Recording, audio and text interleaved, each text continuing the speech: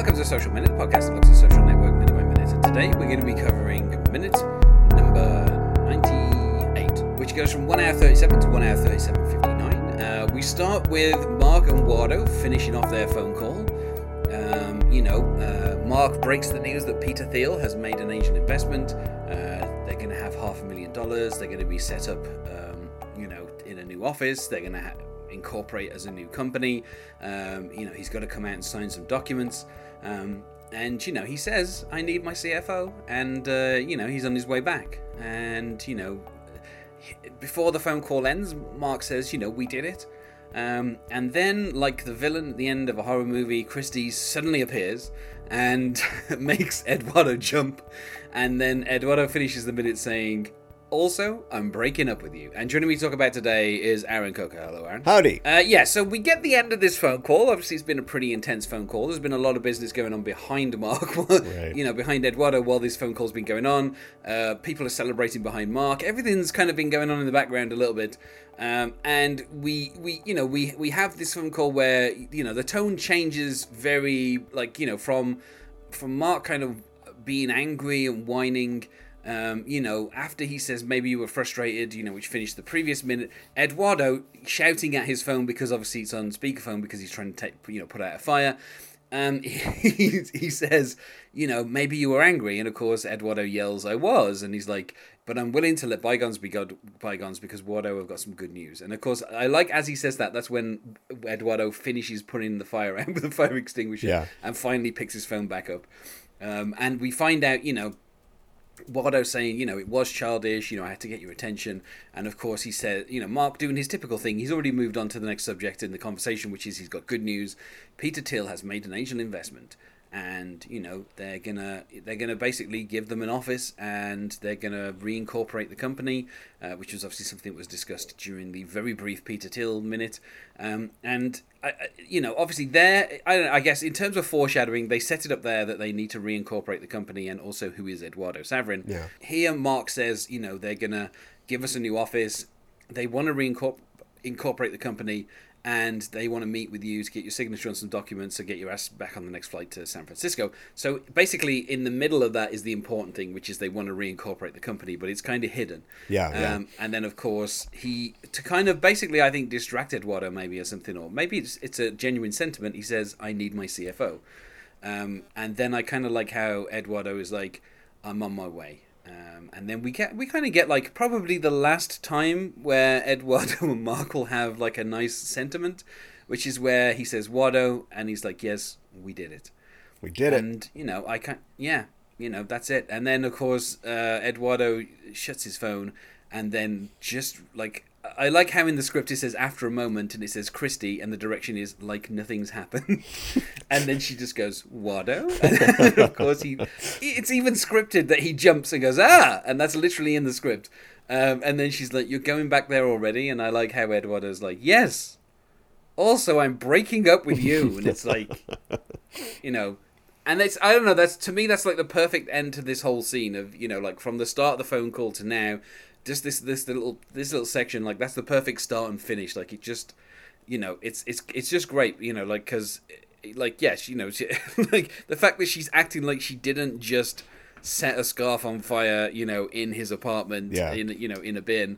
Like she's just acting like, oh no, I don't want you to go back to San Francisco already. Like it's just that I don't know. I love everything about Brenda Song. She's so good in this film. And I always like her in everything that I've seen. I think recently she did like a Netflix film which was like kind of like a low budget remake of a Nicole Kidman film from a few years ago. Nicole Kidman did this film called Before I Go to Sleep, which is about a woman who has been in an accident and can't remember something, and she's living with this man who is her husband, in inverted commas. And not to ruin that film, it's not really that good of a film. The twist is it's not her husband. It's just her stalker who's kind of kidnapped her and convinced her that he is her husband by kind of having these photographs taken and making trying to basically gaslight her in the most insidious of ways. And she also has like a doctor who she's going to see for this memory loss, and you're meant to think there's something up with him as well. But it's got her and Colin Firth and it's reuniting from Paddington 1. And it's like it's kind of a big name cast. And then Brenda Song has recently done a film on Netflix, I think called Secret Obsession, where she's in an accident and she has amnesia, and this guy comes to claim her and says that he's husband, and that she's his wife.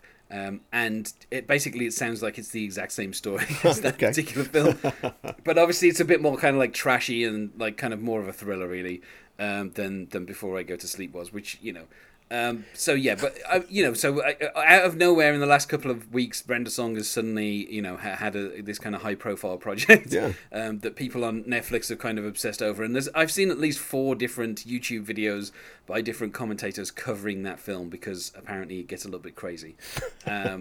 So yeah, but I've always found Brenda Song to be very kind of charming, and I think she's one of the assets of this film, like just how well she elevates this role to something more than just like the nymphomaniac psycho girlfriend. Like she makes it something slightly different. I feel like trashy Netflix films are like the new cult cinema. Whereas before you'd have, B and C movie producers making, alien picks or something like that. Now it's like there's a show called Another Life on Netflix, which, as far as I understand, is supposed to be like a straight-faced and straight-laced space shows featuring, Starbuck from Battlestar Galactica. But it is completely ridiculous and over the top. And I love it for that. It's so bad, it's good. I'm not a fan of deliberately watching things that I know that are not going to be good. I'm really not either. But it's some of this stuff on Netflix though kind of hooks me. I'm going to check that Brenda Song one out. So it's unlikely that I'm ever going to watch that. But maybe because she's in it, I might. If I'm one day bored, I might just go like, okay, well, I may as well watch it. Give it a look, just because I like Brenda Song. But yeah, so this is literally her last appearance in the film. Like after this, that's it. There's no more Brenda Song. So right. The last words delivered to her are, I'm breaking up with you. Yes. But I do love this jump scare as well, because obviously the scene opens with this kind of like horror setting of someone trying the door, and then she opens it and she's kind of backlit by this this kind of light, and she kind of could be some kind of monster. Like it's basically set up that way, and then we finish up with her kind of popping up out of nowhere silently and scaring Eduardo with like a literal in life jump scare. Yeah, they showed restraint in not having a music sting at that point. Although the thing is, though, given the music that's in this film, it's more moody than kind of specific. Like I can't imagine like any of the songs on this soundtrack like having like a specific sting. So, but yeah, I don't know. I like everything about her character, but obviously I can understand why people have criticized it, in previous reviews and stuff, because it like it's not a fully formed character. I think it only works for me because of the actress. It feels like she's bringing something to it that maybe isn't on the page. Maybe I'm just kind of being charmed by her. No, but I agree. I think there's a subtlety in her performance. It's tough when you set a movie at Harvard where, sure, Mark Zuckerberg's a genius, but everybody's a genius. They're all accomplished there at Harvard. And so she has to play it, not dumb necessarily, but a few steps behind characters like Mark and Wardo. And I think that she does that pretty well. And she even, she's self-assured. She gets a line or two in. She seems to be vibing with Sean during the Appletini meeting. And so, yeah, I think that Brenda Song does a great job with the role. Yeah, and I also think she had like a certain chemistry with Andrew Garfield as well. Mm-hmm. Had Andrew Garfield continued in the role of Spider-Man for longer, maybe there would have been a chance to bring Brenda Song, in as like, a love interest at some point for him. Given what they did to his existing and real life at the time love interest. Obviously that was not to be. So, but yeah, I don't know. I kind of like as well how like he's still dealing with this crisis while Mark is kind of giving him the good news. Like, so he's still like, obviously everybody is always a step behind any conversation with Mark Zuckerberg because he's always like moving on to the next subject by the time they've caught up. So I think it's interesting that that's happening here as well, but mostly because Eduardo has just had to put his phone down and put it on speakerphone so he can put out a fire. So he's actually like a bit behind Mark anyway, like apologizing for his childish, whatevers, while Mark is like, I said I've got some good news. Like, so Mark has already moved on in the conversation. And even after he says, Peter Thiel has just invested $500,000, Eduardo's like, what? And he's like, $500,000. And, so like, again, Eduardo is slightly behind on the conversation. Right. And the fact that he's also said, they want to reincorporate the company. Eduardo is also behind on that because I don't think he's fully realized what that's going to mean. Right. And over the next couple of minutes, obviously, we can get more into that because he's going to find out in, a very distinct fashion what exactly that means in terms of, from his point of view. But I also kind of believe, the final bit of this conversation where Mark says, I need my CFO, and the fact that Eduardo replies with, I'm on my way. Yeah, but to me, I don't know. I mean, I didn't read The Accidental Billionaires, and I guess I don't know the whole real life story, but I have to wonder if this is where the screw job is really starting. To me, it feels this, and especially the 1 million subscriber party later, feels like Tommy getting made in the Goodfellas, where they call him in. It's like, hey, don't worry about it. Come on in. And then he gets there. He's all dressed up, and no, it's bullet to the head. Spoiler alert for Goodfellas. Yo, sorry. But I feel like it is kind of a little bit of that. But I don't think Mark is conspiring at this point. Okay. In some of the deposition earlier in the film, he's literally asked outright, did you conspire? And he's like, do you mean like when I was in the alley at the AE Pie, did I conspire to, screw Eduardo out of a company that didn't yet exist? Which is, it's like an absurd question to ask it there. But for here, this is the point where you ask, did you know that when Eduardo was coming out, that we were basically going to dilute his shares down to nothing? This is the time where you ask that question. Yeah. And obviously they will kind of, once we get back to the depositions, because it's been a few minutes since we've been in a deposition, but once we get back there, they will kind of, lead us down the path to what happened once Eduardo flew out. Yeah. But I feel that this is genuine, that Mark does need Eduardo there to, help complete the paperwork, but he just wants him there to see the new offices, to see what, what they've achieved, not just to sign the paperwork. And I think obviously Eduardo's response of I'm on my way, that is kind of, the most genuine kind of thing. Like the fact that he smiles and he's like, yeah, I'm on my way. You've asked me to come back, I'm going to come back. Even though he's just landed. Right, yep. And fires out. let's not forget, 2 days ago, he was already there and somebody forgot to pick him up at the airport. Yeah, so, right. Yeah, pick me up at the airport this time, yeah. I'll get a cab. In fact, that's probably what I would have put into the script at this point, is I would, if I was Aaron Sorkin, I'd have said, look, you got to make reference to the fact that he didn't pick him up this time.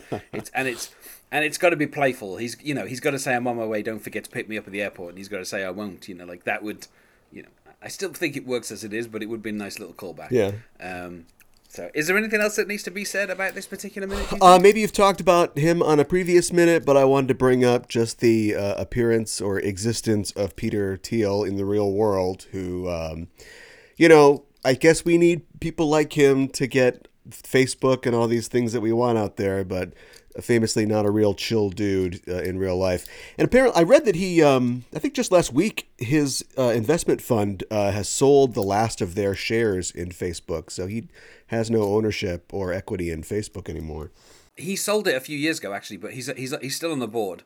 So he might have stepped down from the board in the time. But yeah, he's been on the board after selling most of his stake in. He sold most of his stake for $1 billion after he invested. So he made his money back. Well, surely, yeah. Pretty quickly.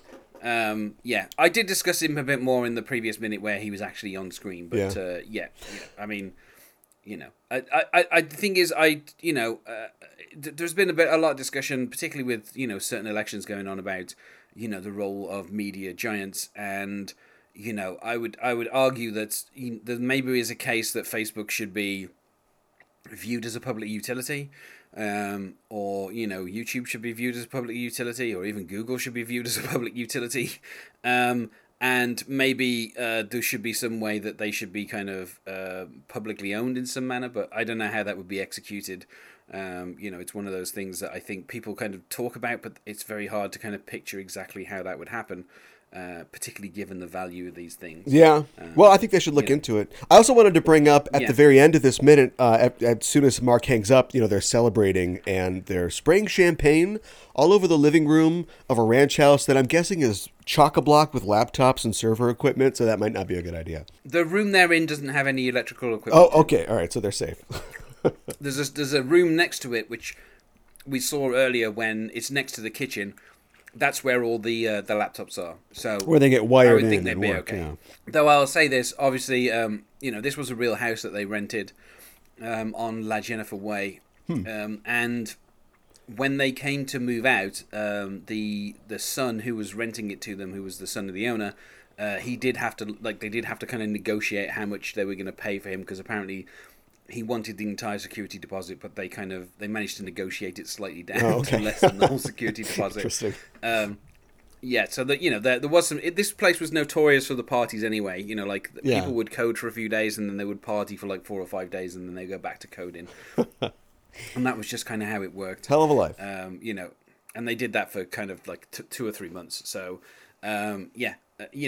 obviously once they got funded by angel investors, then they could move into proper offices, and obviously we will see those in the next minute. Yes. So let's go to the Wednesday question, which is what are your views on other David Fincher films? I think that he is, I'll just say outright, like one of the best filmmakers working right now. Some of his films are in my sort of top 10, or just the top list of my favorite films, like Zodiac. I do like Fight Club. I think Seven is probably the first film of his that I saw that I was really like, okay, this guy is a real talent. And the things that he's made after, as he's sort of gotten into his middle period and done a little more sort of general audience friendly stuff, I'm not always super excited about, but there's always that sense of artistry and signature that he brings to his films. And I like the themes that he explores, the ideas of like obsession and desperation, and just very attractive to me. I also really like Mindhunter on Netflix. I think it's probably the logical extension of Zodiac. It's like if you could get a sequel to Zodiac, but it's a TV show, you've got Mindhunter. So always been a big fan. I think it's interesting because I think Social Network is one of the few films that he's done where nobody dies in it. That's probably true. I think... I was trying to think what else. Gone Girl, someone dies. Girl with Dragon Tattoo, someone dies. Panic Room, someone dies. Maybe The Game is the only other one where nobody dies. That's right. Yeah, nobody dies in The Game, yeah. Yeah, but other than that... His father dies in flashbacks, but otherwise, yeah. Yeah, I guess, yeah. Well, yeah, I guess, then somebody dies in the opening credits of that then, yeah. So this is the only film where nobody dies in a David Fincher film. Yeah. And I think Benjamin Button's the only one where the title character dies in the film. Although one could guess that public privacy has died after the introduction of Facebook. So there you go. Oh boy. Yeah. Well, then let's go to plugs. Is there anything that you wish to plug? Yes, indeed. We were talking about watching bad movies on purpose earlier. Bad movie fans will want to check out my podcast, Craft Disservices. It's a show where we look at the quote-unquote bad films of cinema history, movies that critics rejected but audiences embraced. They can be cult classics, stunning failures, or misunderstood masterpieces. We talk about why they failed, why they eventually became beloved, and the changing face of criticism. You can find Craft Disservices at Craft Disservice on Twitter or wherever you get your podcasts. And the Social Minute would never be on Craft Disservices. It's 95% on Rotten Tomatoes, well loved by everybody, and a fine film. Yes, it is. It's his highest rated film on Rotten Tomatoes as well. Yeah, that's interesting. Do you think that is just because of people's sort of personal attachment to it? Because we all have Facebook accounts and whatnot? No, I'm talking by critics. It's the highest rated film by critics. Oh, well, I mean, I'll repeat the question just with critics instead of audiences. I don't know. I mean, it was just extremely well reviewed, I think. Yeah. What's weird is Facebook had only been open to the public for 4 years when this film came out, and obviously it's been open to the public, for the last decade. So, people who were on it were probably early adopters, I guess, within those first few years. I think I would say if you were on before this film came out, then you counted as an early adopter, and then after this, I feel like you had to be following the trends of people being on Facebook because it was a very successful film about it. Yeah. But yeah, it's not his highest grossing film though. I think his highest grossing film was. I think it was Benjamin Button, but then it's Gone Girl. Yeah, was the next.